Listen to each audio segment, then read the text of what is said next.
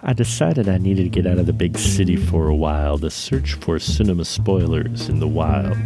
So I hopped in my old Camino and I took off for the open road. It wasn't long before I took a left turn into the surreal. A fly landed on my arm and I got the shivers.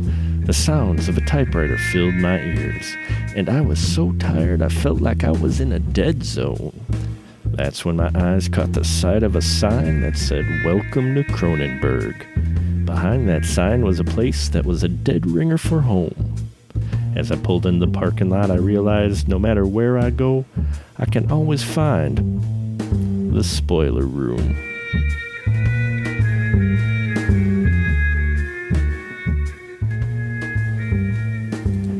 And welcome, my friends. Yes, we took a trip once again to Cronenberg and visited the branch of the spoiler room there in Cronenberg. And we're in our visit today. We are getting surgical with it. And once again, we have doctors involved. And we're looking at 1988 Dead Ringers. And I have a great crew with me who have traveled along to take a look at this very interesting film from Mr. David Cronenberg. First off, she's back in the room. It is the lovely and talented Dawn. Hello, Dawn. How are you? I am fantastic. Good evening, Mark. Good evening, Andrew. Fantastic. Glad to have you here. And yes, he is in the room as well. Another talented individual, the lovely Mr. Andrew Shearer. Hello, Andrew. How are you, sir? This is actually Andrew's twin brother, Andrea. Andrew couldn't make it tonight. You sound so much alike. Well, I part my hair a little bit differently, and Oh, if you could see that, you would know. But do you wear sweaters instead of suits? Well, yes, but neither of us wear pants, and so that's a thing too. God damn it! I almost spit taked that one. Yeah. We're identical cousins. Identical cousins, once removed. Yeah, that's right. You could lose your mind. Yeah, you could. Oh yes, 1988 Dead Ringers. David Cronenberg. Dawn, would you like to give the synopsis of Dead Ringers? I knew you were going to do that. I'm sorry, I couldn't resist because of the comments you were sending me. I'm like, oh, I want to hear Dawn's synopsis of this film. So, go for it. Well, I mean, the film is about twin brothers who are both incredibly socially awkward and become codependent upon each other. And when to the point that they share everything, an apartment, a business, lovers.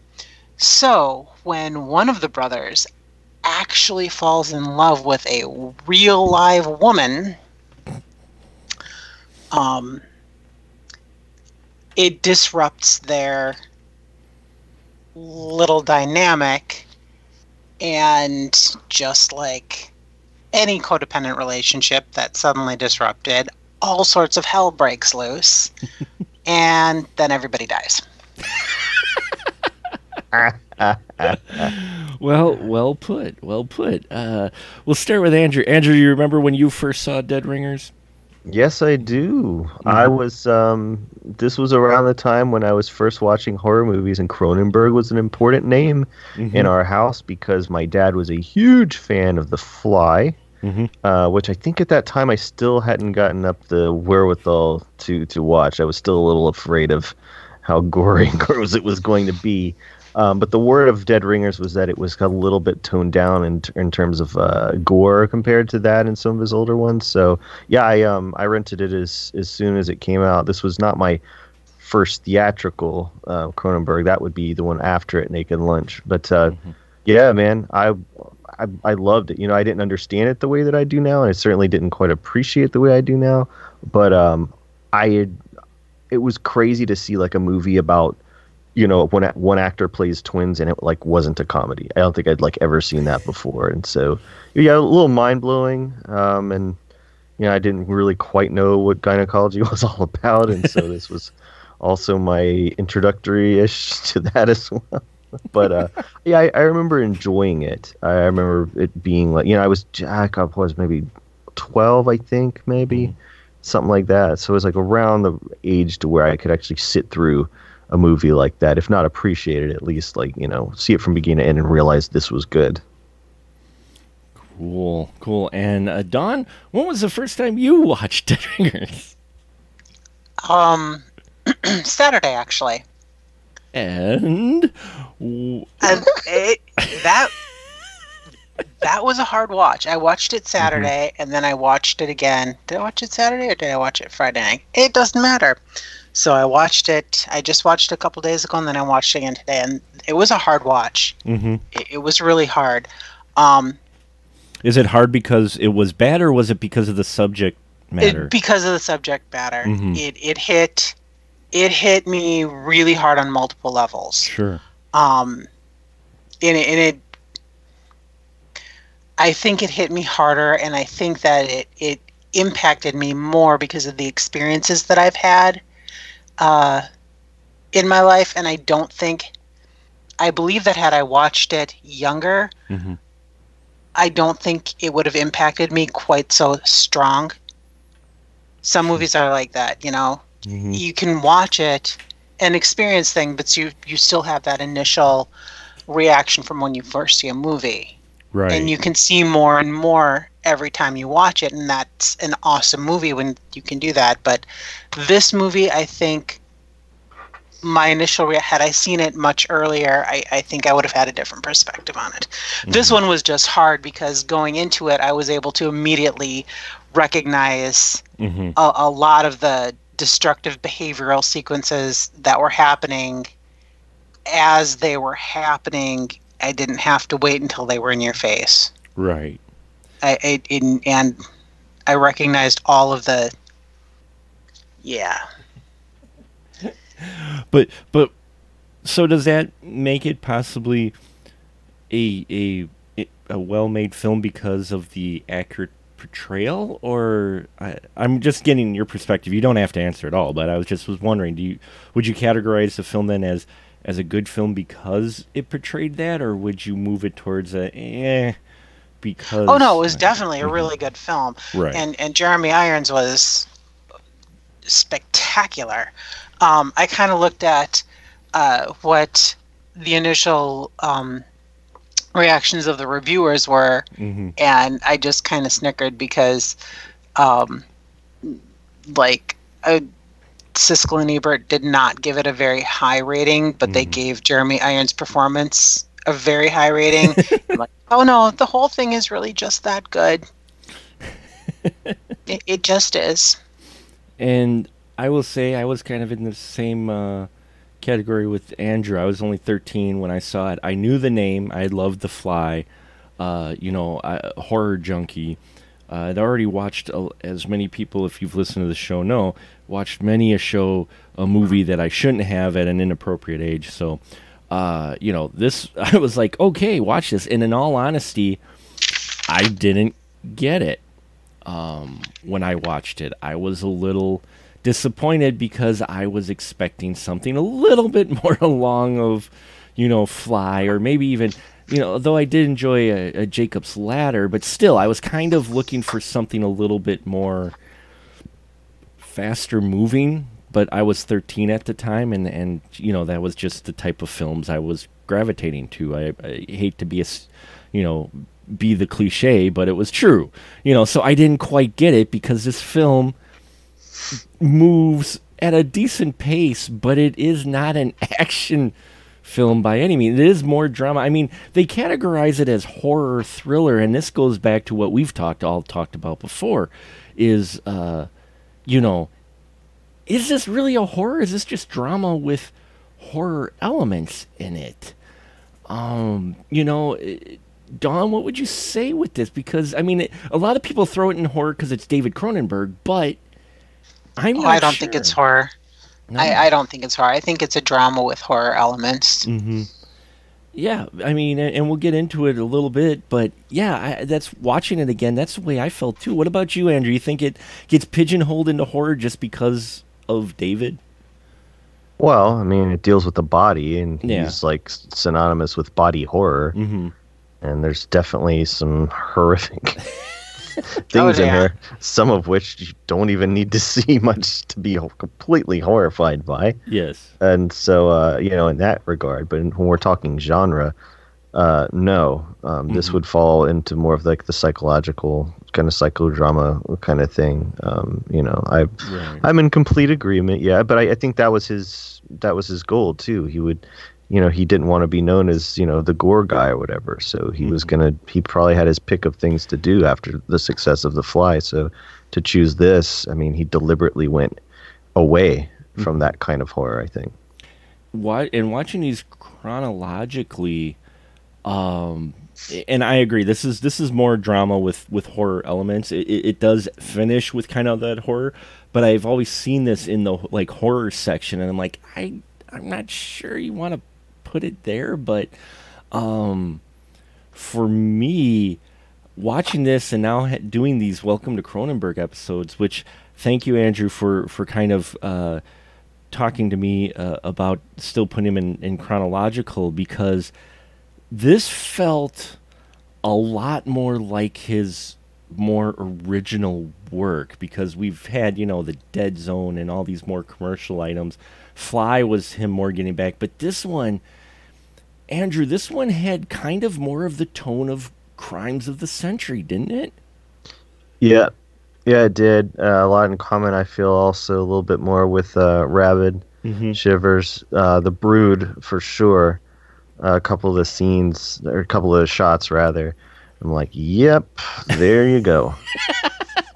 I think, honestly, it's the name Dead Ringers. I don't think was the original choice to have it called that, and I think the perception of the movie and even people putting it in the horror section might not have, like De Palma's Sisters, a good example, which would be a great double bill, I think, with this. That one isn't necessarily always put in the horror category either. I've seen it in drama and places before. And Don, would you say out of all the Cronenberg, though, this one kind of really feels like him back to his roots again? I mean, the other ones, we kind of saw him moving back to it with his a little bit more commercial products, but then we get this one, and this really feels more like his earlier work. Would you say that as well, that it has that tone, or would you say... Oh, yeah. Yeah. Oh, yeah, absolutely. I mean, not just because he has body horror where the two twins in a dream are connected, and the one... This definitely goes back to a lot of those, older themes, but it's a more... a more developed version of that, definitely.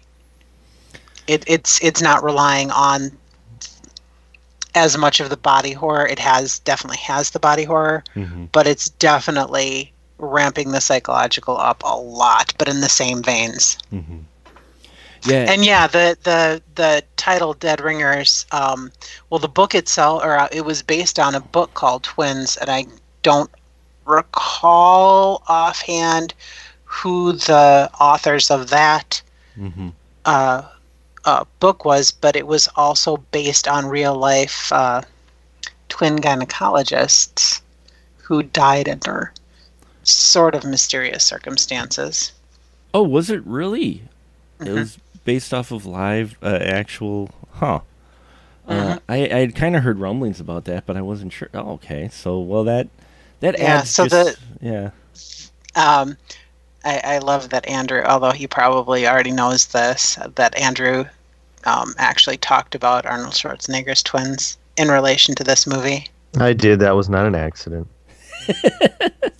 I didn't think it was. No. You're so clever. No, because Reitman, he was one of the original Cronenberg champions. I think actually, if we go back far enough, he may have been involved as a producer in some capacity. Yeah, he was. Yeah, I think so. So Reitman's movie was Twins, and he got the name. He wanted to use the name. So Cronenberg's like, all right, Reitman, gotta do fellow Canadian a solid. Well, it's interesting the way this film opens up too. Is you know you're in for a little bit of a different film because we open with Toronto 1954, so we're getting a little self-referential here. And the twin boys are having a discussion, and we're introduced to our Mantle brothers, which I love the name, Mantle. Because, put it on your mantle. Anyway. And they have this very interesting conversation. And Don, what'd you think about the opening of this film? How we're introduced to the twins being so very young and rather frank in their discussion about things they probably shouldn't be talking about at that age. Well, they were talking about fish spawning, and that's a perfectly reasonable discussion to be having at that age. Fish spawning, yeah. Well, until they applied it to humans. Yeah, that got a little weird. And then proposition, very, again, socially awkward, propositioned a little girl to have sex in a bathtub. Who has the best reaction to it? Oh, yeah. She was great. But imagine 88. This had to be a little bit of shocking opening for some folks, especially because Dead Ringers did get open, to a wide release.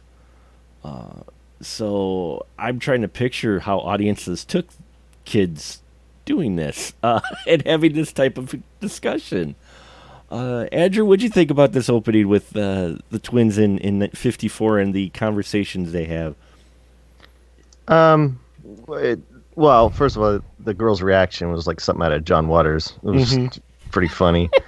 Yeah. But to me it talks, it says something about what they think of women also. And that of course will tells you everything about what you will then see for the rest of the movie. Not just their view of human beings and all of that, and the body, but specifically about women. It's got, I feel, everything to do with everything, their entire behavior and their relationship, and then with the bodies of women in their practice, and they're just absolutely everything. So as far as beginnings go, it was, I think, more brilliant than people watching it may have realized, or may even still realize, because it's so brief, and the whole movie passes over. But you definitely, if you watch it twice, as soon as you see it, you're like, yeah. You already see the kids at a young age the way they were, and it was already ingrained in them. Though they didn't. Did we? Well, okay, maybe we had a little bit of mommy issues going on, but doctor, definitely, we've got our Cronenberg not liking doctors. Well, there's definitely mommy tones in there, and there's definitely, and yes, definitely in that beginning, you can see the little sociopaths they will become.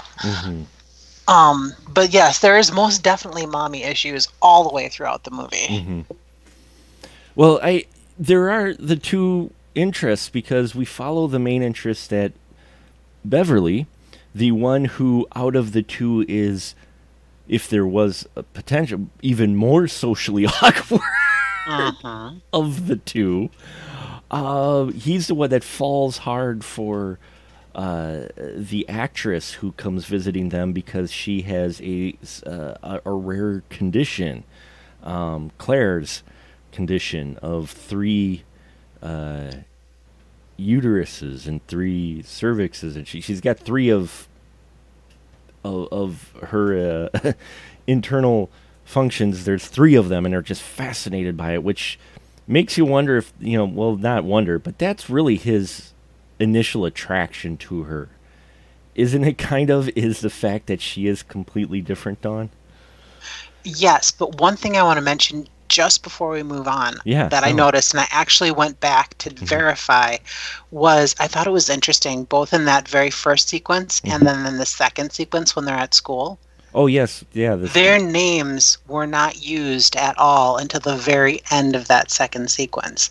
They were called the Fabulous Twins. Not even their last name was used except to refer to the mantle retractor. They were pretty much just seen as one unit for both of those opening scenes. And it's hinted at later on, the imagery of Siamese twins and how Mm-hmm. they are, well, it goes along with the codependency, which again, watching this at 13, I did not get any. Of course, I didn't pick up any of that at all. But now looking at how all of it relates, it's like, holy crap, the mind starts going where they're talking about Yep. Siamese twins. Twins are connected. These two are connected at the hip, basically. And they might as well be Siamese twins.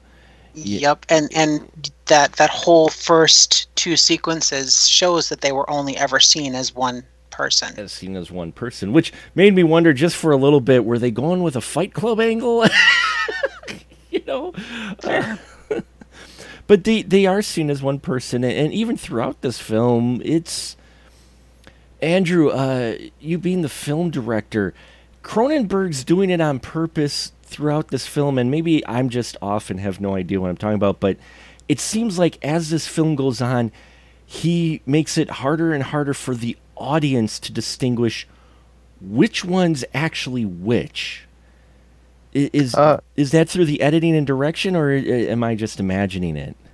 No, I mean, you kind of see what you want to see. I Mm-hmm. mean, with Irons, I think the performances are just brilliant, and I do begin to see them as two different people. Mm-hmm. And when it starts to become a little bit more ambiguous is when the drug use begins Right. in Ellie's character, and then yeah, it gets a little bit different because he's trying to synchronize, so that's done. Yeah, that is done on purpose. But I feel like for the majority of the film, there, to me anyway, I did begin to take them quite clearly as two different people, and even in some of those really technically difficult shots where they're both in the same thing, they were done so well, and I don't think anyone had ever done motion control cameras before in something like this.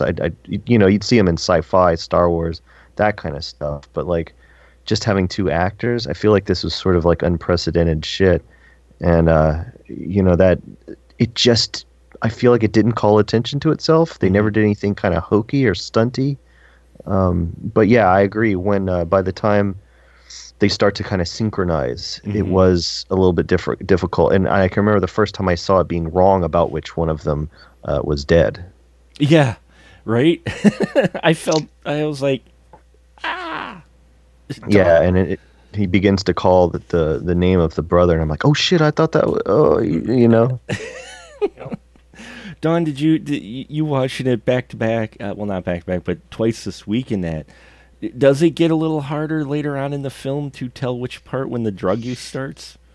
It when the drug use starts, yes. I was able to catch back up fairly quickly by the time, but only again because I was looking for it because I'd watched it so close together. I was able to catch it back up fairly quickly. When the one scene where Bev had left Claire's apartment and gone back to the apartment he shared with Ellie, and he walked in and he looked all clean cut and clean. I'm like, wait a second, is that Bev or is that Ellie? I'm really confused because Bev was supposed to be the full-on addict that was just a mess, who was barely able to drag himself to Claire's apartment, and now he's all clean. And there's Ellie in the shower. Wait a second, where am I at? Yeah. Yeah. Yeah, that was the point of the film for me too, watching it again, where I'm like, oh, who's who? I have no idea right now. It's like, and as the film goes on, because the drug use, which I find interesting, was because kind of her ish kind of for Beverly, because we learned that Elliot does take occasional drugs recreationally, just not as heavy or hardcore as Bev. And Bev took them, and Andrew, what do you think the true motivation was for Bev taking him? Was it because she was taking him and he needed him, or was he taking him because he was starting to feeling himself separate from his brother, and he couldn't cope? I think he just emotionally just became attached, and that's kind of what happens in relationships like that. You know, he went from codependency with his brother to codependency with her, you know, more on his side, of course, than hers. But, you know, he was kind of childlike in that way. And so, of course, he's going to naturally do, you know, whatever she's doing. You know, right. She can handle it, and he can't. Well, yeah, go ahead, Don. Sorry. Did you have more to say, Andrew? No.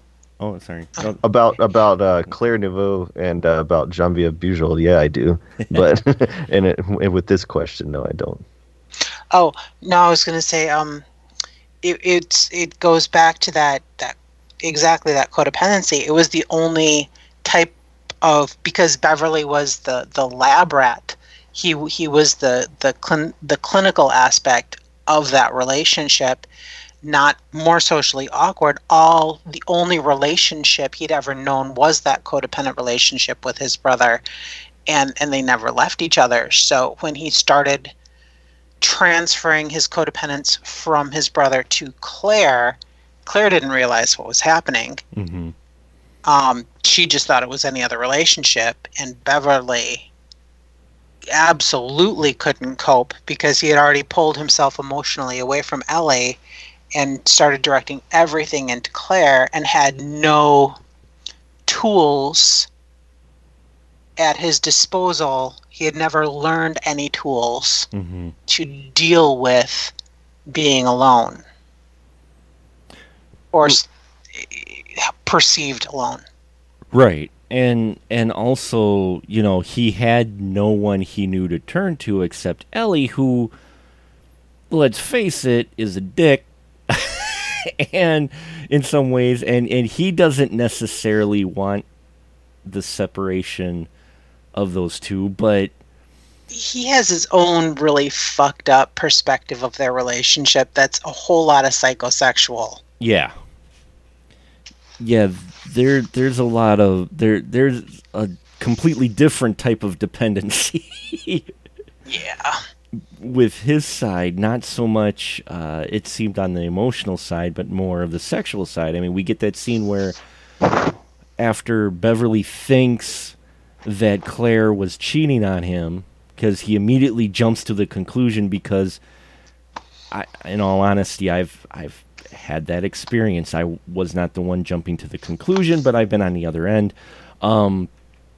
where he immediately just goes to the extreme of what's going on, and they're in that scene, and Elliot's with his, I guess, casual girlfriend, his regular girlfriend of sorts. They're dancing, and all of a sudden, he actually encourages her to dance with Beverly, and then they have that unusual dance sequence where they're all kind of intertwined with one another. And is that kind of what you were angling at, Don, with saying that he's kind of got this psychosexual thing going on with his brother?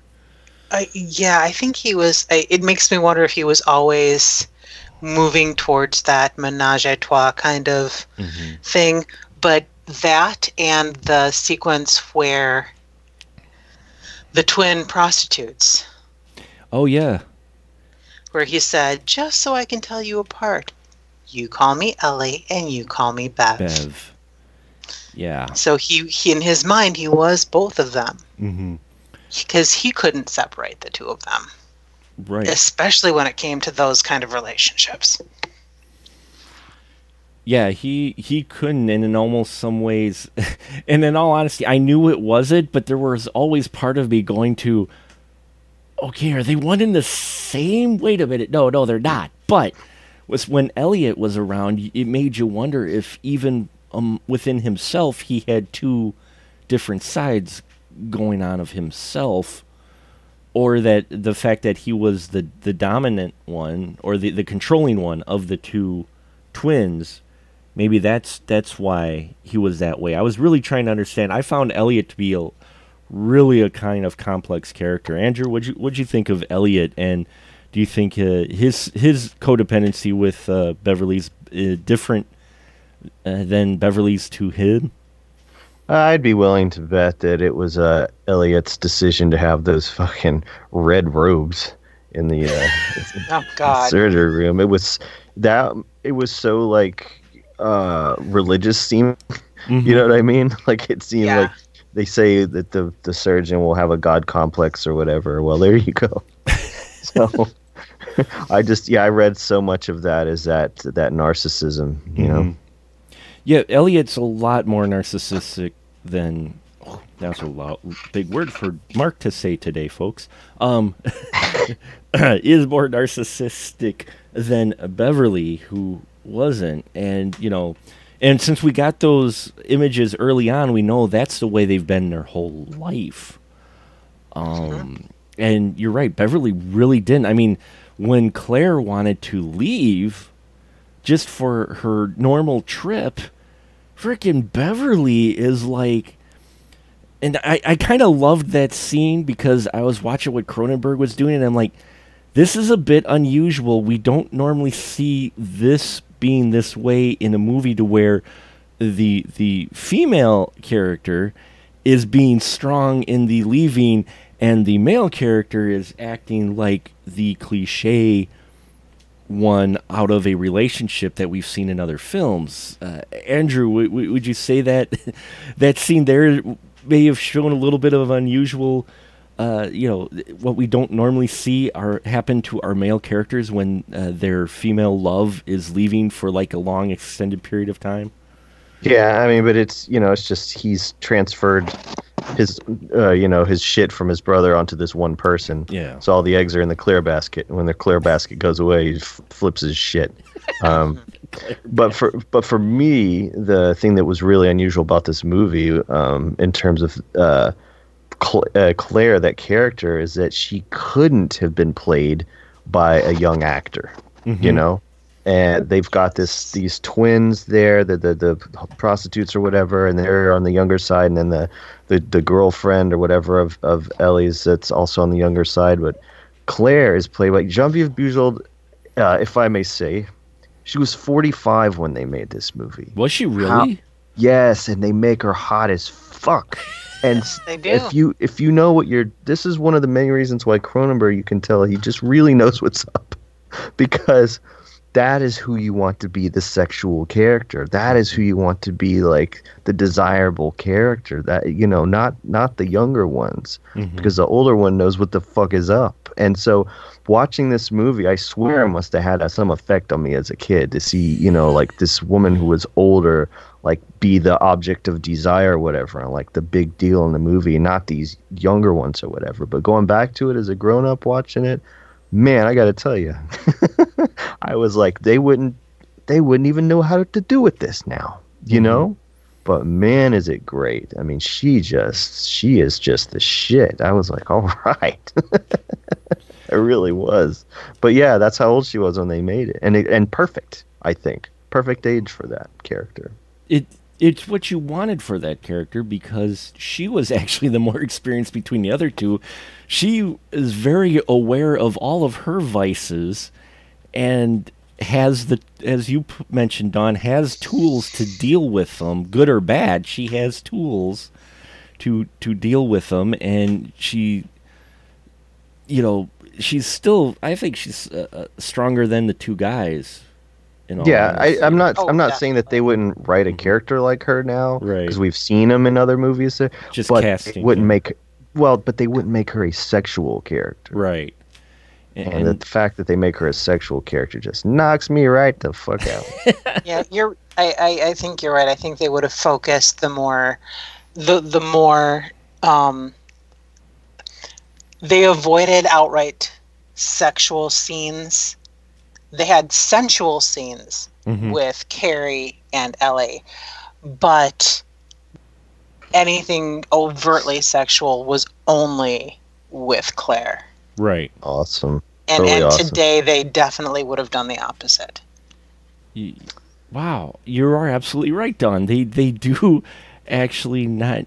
It's implied you know what it is, but you never actually see the explicit scenes with Carrie and Elliot, or even Carrie and Elliot and Beverly,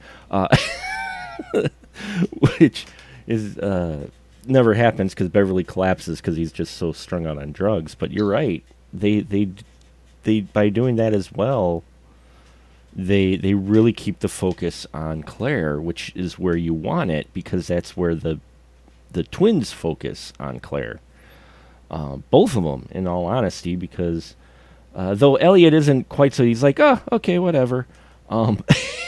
He's too busy building up his god complex in a way, I think, because he's becoming the shit. And emotionally, here we have Beverly, who seems to look more for, and I may be wrong on this and completely off. So Dawn, I'll ask you is. Beverly seems more really dependent on love and a connection there that way, whereas Elliot seems to want to feed his ego, and that's what he needs for his emotional whatever fulfilling or whatnot. Am I wrong on that, or is that kind of the dynamic between these two? Is Beverly's the more looking for that more of that connection emotionally, like love or whatever, and Elliot doesn't give two shits about love, but by God, he's got to have the accomplishments. I don't know that that Beverly ever actually went looking for it. He just stumbled into it. Mm-hmm. And I don't think Ellie ever really questioned it. I just think he always expected it to be there because that's how he was. That's how it always was. This is our relationship. What did he call it? The he had a name for it when he talked to Claire when they were in her dressing trailer, and they were talking about how he tried to propose it to her so that she would have a relationship with both of them, so she could have a place in the mantle. Yeah. The mantle. He called it something specific, and I'm drawing a blank on what it was. The Mantle Saga, the Mantle Legacy, Empire. Legacy, I don't know what they called it, but yeah. Yeah. I don't think he ever actually questioned whether or not Elliot would love him in the way he'd always loved him. And it really, really broke something to realize that he no longer did. Yeah. It is interesting how they fed each other, basically. Yes. Codependence. The codependence is so strong, which, again, at 13, I didn't know what that was, but now it's throughout this. Either Beverly's codependence with his brother, or with Claire, or the drugs. I mean, that is the overarching theory in here, and if you have the codependence going on too long, Andrew, it'll end up killing you, right? I mean, dude, the movie's about attachment. Right. It's kind of, metaphorically and, well, quite literally in some scenes. yeah. What did you think about some of those scenes, Andrew? Did you think he had them in the right places where you kind of had the more graphic body horror going on for Cronenberg? I mean, it's... the question is, I guess, more specifically could be, did it seem obligatory? Oh, there you go. Yeah, did it seem gratuitous or obligatory or I don't know. I appreciated them. I mean, they were well placed, and I know there was more that they ended up not using in terms of special effects. Sure. So that was about the right amount. Nice and gross, and to have her chomp down on it reminded me of The Brood with the baby. And so if you're watching them in order, seeing that little kind of stuff makes you warm your heart a little bit. I don't think it needed it. No. But it was fine. I mean, as a kid looking for horror, that was definitely the stuff I was waiting to see. Sure. But now going back, not so much. What about you, Don? Do you think it has its place, or was it? Did it actually not be needed for the type of film it was, or? We just have Cronenberg being Cronenberg. I could go either way on it. I liked the placement that it was in the dream sequence.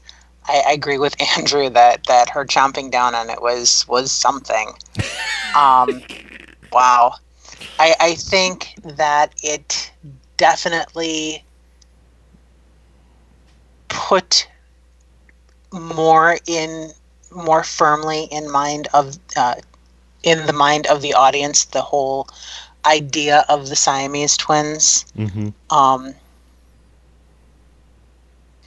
And a little bit more of a parasitic relationship too, because at least me, I'm one being a parasite off of the other. Right. And then oh my God, thinking on it now makes me wonder, but Claire was the one doing the chomping, so who's the true parasite? Ooh. And I don't know, it could go either way. Did it absolutely need to be there? No. Did it add a nice element of horror and creepiness and definite Cronenberg? Yes. You bring up a good point, though. Who was the parasite? Now that you mentioned that, because I'm like, because the Claire character, I love her character quite a bit, but was there part of her that actually, I don't know, the fact that they were twins? I mean, I know she was pissed off because it turned out they both had swapped places at some point. What? Oh, that just the whole thing. She knew from the beginning everything about her. The first time she saw Beverly was the first one to examine her in the office. Then Elliot came in, then she slept with Elliot, and then the next day she saw Beverly again, and her physical reaction to Beverly immediately, she could tell something was different. And throughout the whole thing, she was, right up until she started talking about thinking he was schizophrenic or whatever, she knew something was up. I mean, it was 88. Yeah, there was no internet, but still, she went to this gynecologist's office. She should have, if you're going to go see a gynecologist, you should pretty much know something about the office you're going to see. Right. Maybe know that they're twin brother doctors. Yeah, it was interesting when she said no, she didn't. The way she handled that whole thing, it makes me wonder, did she suspect all along? Because when the society lady confronts her and goes, "Oh, the Mantle brothers," and she's like, "They're twins?" But you're right, the way she plays that, you're almost like, oh, that just... She didn't want to know. She didn't want to... She wanted to think that it was the same guy, even though the back of her head, she's like, you know what, I bet you these are twins. The twins. And then it gets confirmed by the old society lady, and I think it was more of, she was upset of, damn it, rather than, oh, those evil boys, as in, I knew it. You know, and she was angry almost, I think, more at herself, maybe. I'm not sure, you know, rather than at them. I'm not sure. It was just, you're right, though. From when after they have their first intimacy and she reacts to Beverly, it's like, oh, she knows already. At least that's what I thought. Andrew, what do you think with Claire? Do you think she suspects it and kind of knew all along, and when it was revealed, she was more angry because it just verified what she already suspected, and did she not want to know? Claire uses language at one point that leads me to believe that she has some patterns in her life. and that she says something to the effect that this is, I've had a lot of experiences, but this is the worst shit that has happened to me. I'm like, I know this sounds bad, but I kind of doubt that. Yeah. Well, and she was very frank about being very promiscuous, trying to get pregnant. Yep, she said that. Yeah, she came right out and said, yeah, no, she doesn't use contraceptive. It was never even in her vocabulary. Yep. She always wanted to, and so Yeah, I don't think the person was so important to her like she acted. Mm-hmm.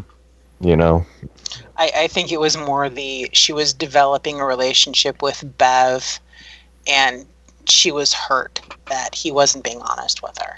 Yeah. Right. It wasn't so much of the actual fact as the fact he had lied.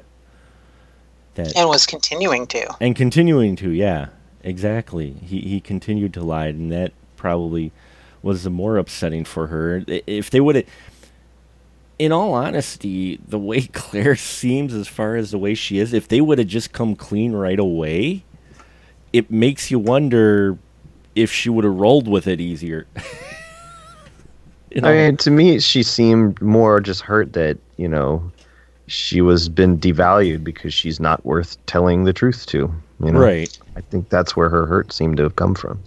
And the fact that Ellie and Bev never saw a problem with it just reinforces their sociopathic tendencies. Yeah, just like them two kids at the beginning. Not a whole lot has changed. Oh, yeah. Yeah, they don't really change, except, they get a little bit more crazier, especially Beverly, who, after he goes on, just can't kick the drugs. Oh, I tell you, out of everything in this entire film, and maybe it's because of my experiences now, because I've gone to, I just more experienced it. My wife's had 2 kids. I've been there for the birth of both of them and stuff, medical-wise. Out of all the scenes and things that happen in this film, whether or not it's her chewing on the connection between them in a dream sequence or whatnot, the scene that kind of disturbed me the most was the one where Beverly is losing it, and he uses the mantle on the older woman, and they don't show anything at all. It's just her reactions, but that scene really disturbed me more so than some of the other scenes. It was that part was actually a little more frightening. Was her at this examination, in a vulnerable position, and you have Beverly just whacking out and suddenly saying she's a mutant. Dawn, what about this scene? I mean, this is actually a very disturbing scene, yet nothing really graphic happens in this film, in this scene. That's because there's so much being said in that scene. There's so much being conveyed in that scene that is poignant to the time, mm-hmm. the way society viewed women at that time, mm-hmm. the way society viewed doctors at that time, the way Cronenberg viewed doctors at that time. We've already established Cronenberg hates doctors, so yeah, and the I guess indicator where Beverly's psyche actually broke. Mm-hmm. So you have women. You have your older lady there to be examined, spread open to her doctor, because of course there were no women doctors. There was no nurse in the office. She was just vulnerable. Mm-hmm. And then he's using an inappropriate device that is perfect because it's made of solid gold, even though it's the wrong device. And then he accuses her of having sex with a dog. Yeah. What the fuck? Yeah. Okay. So I'm not... I really... The idea that all women who can't have children or cannot pleasure a man or please a man is a mutant starts at that scene. Yeah. Mm-hmm. And that's just really disturbing for a gynecologist to be like anybody, but especially anybody. That's a twisted way to see things, but especially a gynecologist. That's just, yeah. I mean, that scene for me was almost, more scary than any of the other scenes. Actually, it's the next scene that was more scary for me. Which one? When he went and had the new tools made. Oh yeah, the tools that he had made. Yeah. Yeah, that was disturbing as well, and that was interesting how that played out with the metallurgist who's looking at him like, what? You want to do what? Oh man, Andrew, what about you? This scene where he's inappropriately using their invented tool.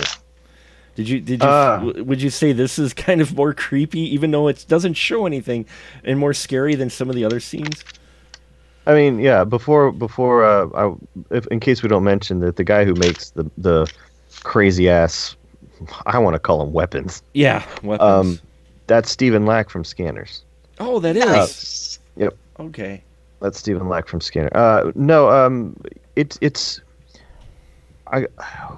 Hitchcock gets all this credit for the shower scene, and what that did to people. But quite honestly, you are 90 majillion times more vulnerable in this position that this lady is in this thing. And I believe he is much more fucking twisted than Norman Bates. Yeah. What is happening there? You don't need to show shit. Mm-hmm. It says it all in the situation. It says it all in the look on her face. I mean, just the normal procedure would be really, really uncomfortable. Done properly, it can be traumatic.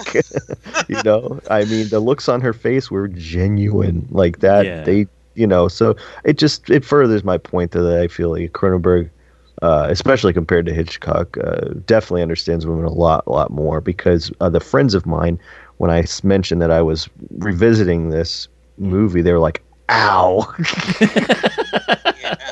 They are like, that movie is, but it's, you don't need to show anything. That was plenty. But I agree though. When as soon as, I think there's a part where they're in surgery and you're just going like, God, let him not get this far. Let someone go like, what are you going to use these for? Like, how would he even?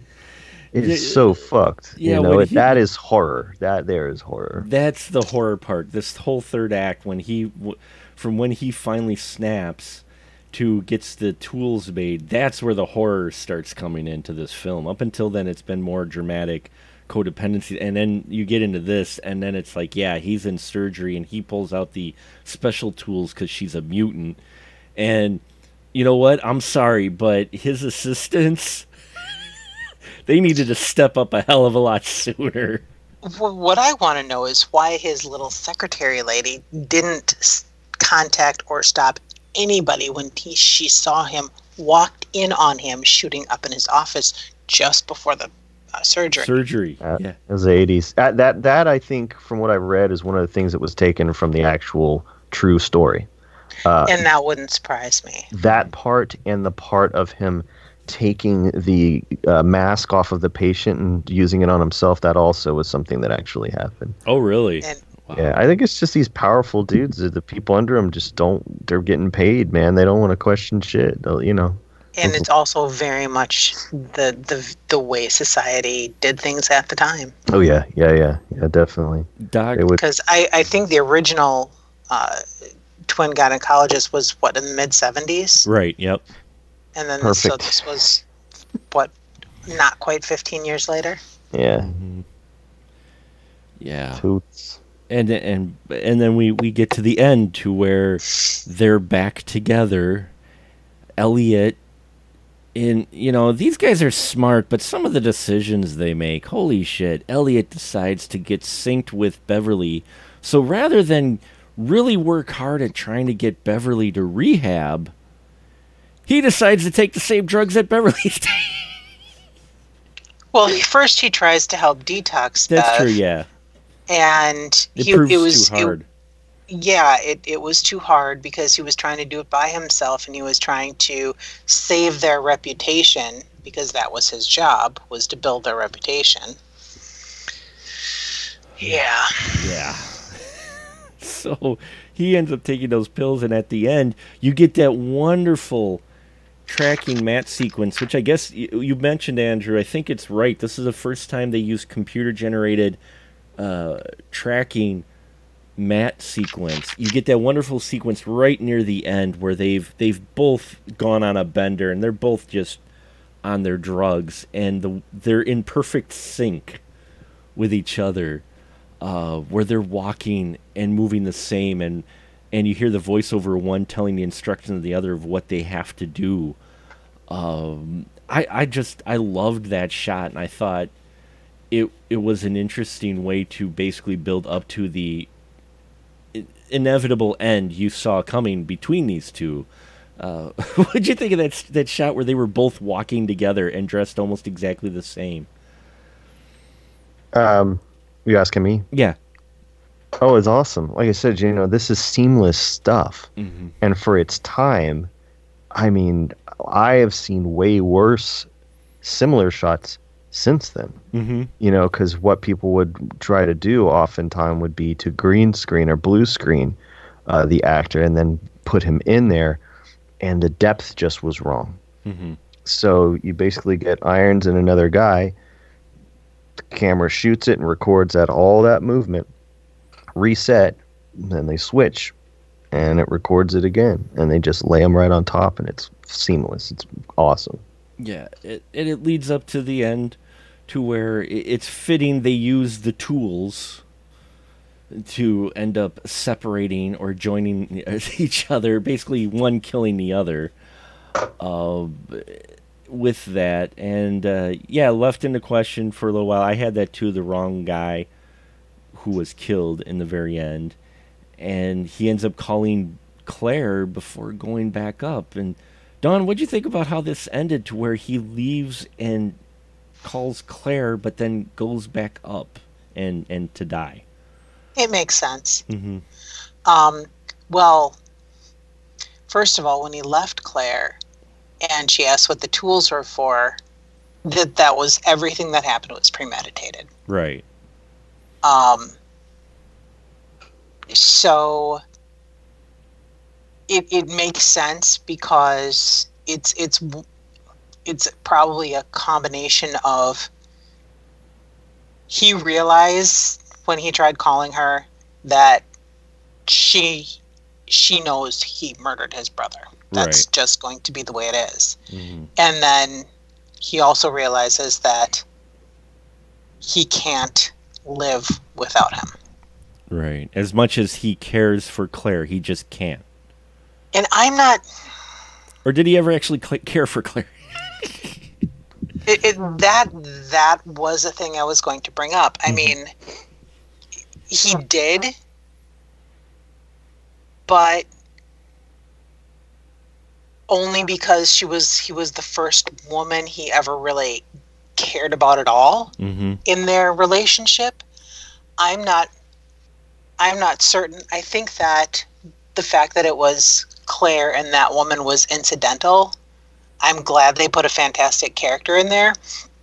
But in the end, I think I don't think that he truly loved her as much as it was like a first love kind of situation, or a first crush kind of situation. And then when he realized what it cost him, it wasn't worth it.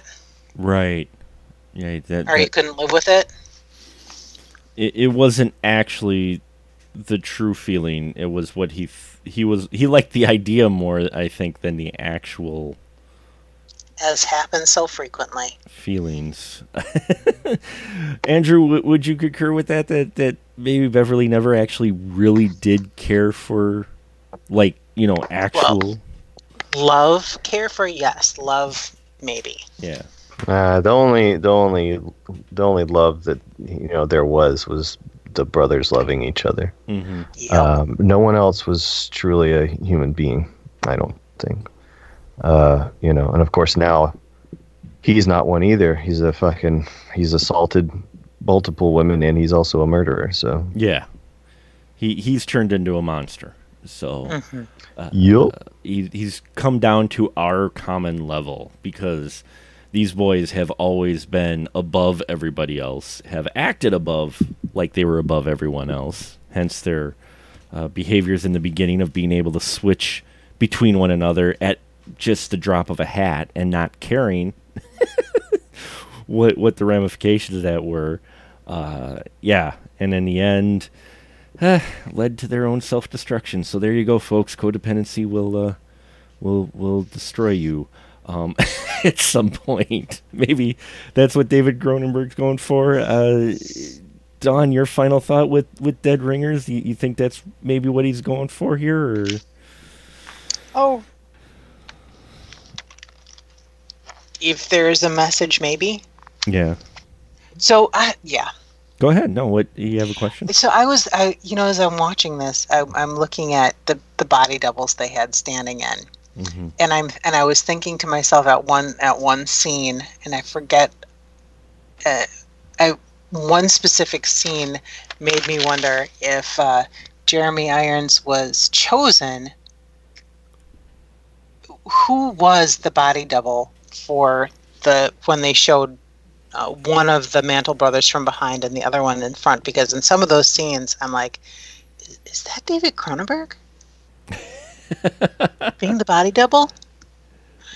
Oh, that I was just curious about that. I didn't really look real hard at it, but it was a thought in my head. I'm not sure, but I could see it. Oh no, it wasn't. John Bayliss was the performance double. Cool. That is, but David Cronenberg did show up as an obstetrician in the film at one point. So that surprises me after The Fly. Yeah. So there is that, but yeah. So do you think there is a message here that David Cronenberg's going for, or is he just presenting the story and what you get out of it is up to you? Does David Cronenberg put morals in his stories? I think so. They seem to. Well, whether or not they're there or we draw, that's the conclusion we draw from the events presented. I'm playing. He always has complex messages in his. He always has complex messages. I'm just not entirely certain it's a moral. Mm-hmm. See, this is what happens. I always get people who are so much cooler than me in the room, That's and then not true. They're able to play with my brain, and it's I don't awesome. know, Don. You are pretty cool. I'm gonna have to back Mark up on this one. It plays with your brain because then you're just like, oh man, what am I?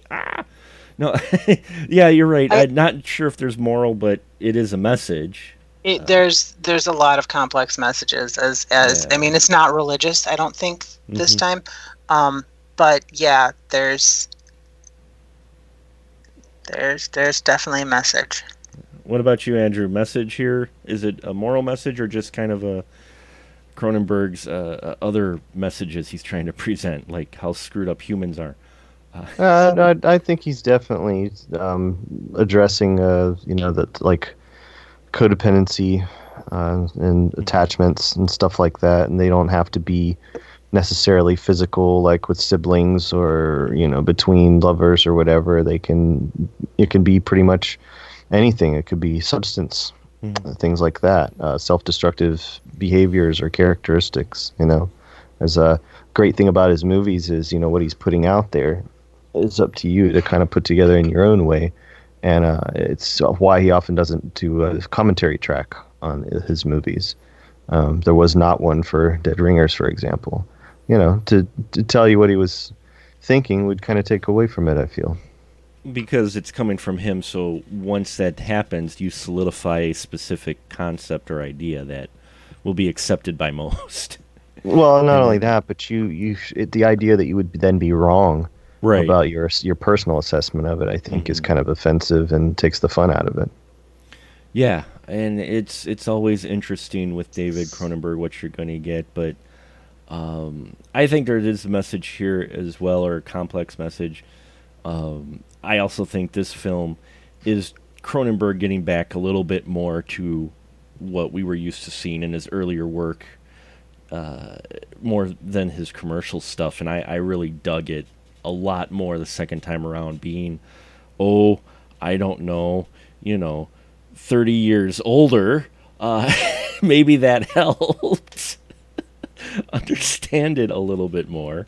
But for me, yeah, there's a lot of stuff going on, but his portrayal of codependency, though, holy crap. It's like, wow. Yeah, it's like taking the from The Fly. That was a lot about relationships. Yep. Except it moves it into that whole new destructive, dangerous. Yeah. Yeah. Where he touched on it a bit in The Fly. We just explored full bore in Dead Ringers. Quite a bit. Every vile thing people can do to each other. Yeah, pretty much happens in this film. So, and the thing is, when this movie ends, it makes me wonder, though, after, I always like to think beyond the final scene or whatever, and I'm like, I'm just sitting there going, I'm wondering if Claire really gets, like, severely upset, or if she just goes, yep, saw that coming. Oh, she saw it coming. Yeah. Does she get that upset because she saw it coming? I'm not sure. Andrew, what would you say? After the last scene or whatever, they find him dead. Do you think Claire is very upset, or do you think she kind of is like, yep, that's those guys? I don't think her view of men is going to change for the better. She seems to kind of not really want to involve one in her life in any sort of like meaningful capacity, past just sort of becoming pregnant and continuing with her plan. So maybe a disappointment that another one didn't work out or whatever, but I don't even think that would be a maybe. Yeah, real soft maybe. Yeah, maybe disappointed that her little drug hookup is no longer there. Yeah, that's true. There was early on, right? Doesn't Ellie say they're being played just for their drugs? Yep. Yeah, Ellie sees it because he's the more he's the one who would do such a thing. So he spots it right away, and he's like, he's a little bit more worldly than Beverly, and he's like, yeah, she's just playing us for our drugs, man. It's probably not the first time it happened to him. No. Probably not. I'm guessing it wasn't. Makes you also wonder about Carrie being around them, though she seems very more grounded on how they are, and seems to be, I don't know if she really cares about them, or if she's there because she's definitely a different character than Claire. Yeah, no, I think with her, it was a bit more mutual what was going on. Sure. Yeah. I think she was more Ellie's fuck buddy than anything serious at all. And she knew it, so... Oh, yeah. Yeah, and she accepted it because he probably, she got to have kind of the status of being with him and being in their luxurious room and all of that, so... I think to some extent she was also a peer, a business peer. Mm-hmm. Yeah. Although that I didn't quite catch exactly how, but I know that somehow she was. It was implied that she was like a fellow doctor of sorts, almost like, not quite their level, but yeah, you're right. There did seem to be some kind of occupational. Maybe worked at the hospital. Possibly. Yeah, I'm not sure. They don't really establish it. Andrew, did you feel that way too? They kind of hinted at her relationship, like she was she like a, worked at the same hospital, or? Yeah, I just assumed some kind of colleague, coworker, or something. So we'll wrap it up here. Unless there was something else you guys wanted to touch on. Andrew, was there something that you wanted to talk about we haven't yet, or? Nah, man. I wanted to make sure that I pointed out that Claire, the actress, the age that she was at, I think that's really important about this movie. And that's Cronenberg, and he was able to do that very well. And yeah, you're right. Hollywood still probably wouldn't take that chance today. No, man, check it out, man. Do you look at Top Gun, right? You think Kelly McGillis, they're gonna bring her back in that movie? You have no idea how I would race to see the new Top Gun if Kelly McGillis was the love interest. Yeah, that would be interesting to see. Because I'm like I don't care. I've never even seen Top Gun, right? The old one, but I've seen The Innkeepers with Kelly McGillis, and I'm like, it's all right with me, man. You know what I'm saying? As have I, yeah. Yeah. So like, are know? You kidding me? What? Really? What? God. What? Nothing. I'm sorry. I'm just looking up Top Gun now. Oh. Although I can't complain about them having Jennifer Connelly. No, she's at least like kind of, but what was she, like 10 when Top Gun was out or whatever? She's my age. I don't know. It's better than it's better than they've done. It's not like Sean Connery and what's Catherine Zeta-Jones. Catherine Zeta-Jones. Oh, that pairing. Yeah.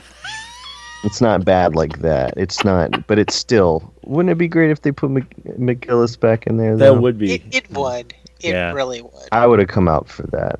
I would have gone out. Well, I think we will say goodbye to Cronenberg once again. I want to thank my guests here, and as we do with every one of these episodes, we'll just wrap it up with a fun little quip or whatnot. So, as we leave Cronenberg once again, what is one thing you take away with you as we leave Cronenberg from Dead Ringers? Dawn? Always make sure there's a nurse in the room with you for your examinations. There you go. There's some seriously sound advice, especially after this movie. Andrew, what about you? What's one thing you take away from Dead Ringers as we leave Cronenberg? I think Basket Case got it right. Did Dead Ringers come close? Basket Case got it right. Basket Case. They live in Basket Case. They do live in Basket Case, and they go on a couple sequels, one of which was kind of like a Nightbreed. So yeah, man, yeah, that's just true. Well, no, just about how instead of like cutting them off, right? He sews his ass back on. He sews it back on, absolutely. Like, come on, Bilal, we got shit to do. We eat 2 candy bars just for us. But so the question is, do you pay a single price admission or double price admission for going to the movies if you sewed them back on? You're saving a ticket price there too, I think. Nah, man, I'm gonna do like I do with my snacks. I'm gonna hide that shit. Put my coat over it. I'm gonna hide my conjoined twin. Never mind. Belial, man, cool with the comments, man. They're gonna know you're in here, man. Come on. Shh, Belial, you know this. You know the routine. God, who ate all the Twizzler? Damn it. Yeah. As we leave Cronenberg, I will say if I'm ever a physician's assistant and there's some new tools on the table that I'm not familiar with, I may want to call into question them ever even being applied to a physical body or being used or even brought into the surgery room. Or label them 1 to call 911. Yeah, exactly. Well, thank you very much, folks. And now this is the part where I give my wonderful crew, who are far more knowledgeable about things, the chance to shill whatever they like. So, Dawn, please, what would you like to shill tonight? Well, I'm going to continue to show the new Horror Fest right up until October, it's time to be there, you betcha. So, new Northeast Wisconsin Horror Film Fest in beautiful downtown Oshkosh at the Time Community Theater. October, 13th, 14th, 15th now? Because they're doing the double feature on Friday night. Yes. Ending early-ish on Saturday and then early-ish on Sunday. 3 days of indie horror. Check it out.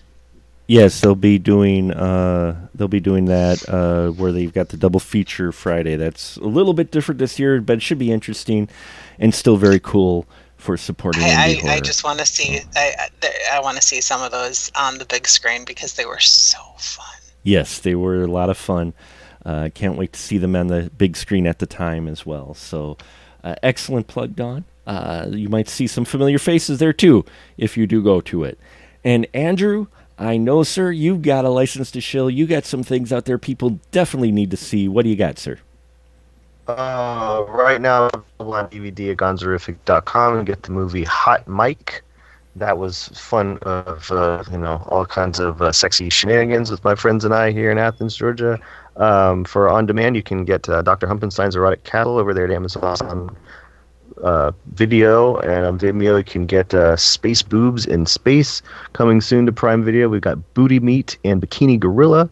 Currently now, we're mere days away from shooting the third and final Bad Girl Dracula film, which will premiere on Friday, November the 15th at Athens Cine. There you go. Fantastic, sir. Thank you very much. Thank you all for listening to our Cronenberg episode. And now we'll just say good night, everyone.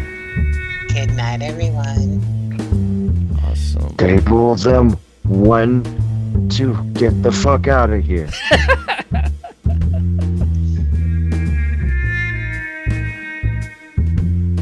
Hey, all my friends out there looking for more spoiler room goodness? Then why don't you check out our brand new Patreon page, patreon.com/specialmarkproductions, where you can get access to exclusive spoiler room episodes and a whole lot more. You can also find us on Facebook groups at SMPRD and on to Twitter at SpecialMarkPro. Let your voice be heard and let us know what you would like to see in the spoiler room, as well as just how we're doing in general. We appreciate your support, and remember, in the spoiler room, the conversation is fresh, but we do spoil the movies.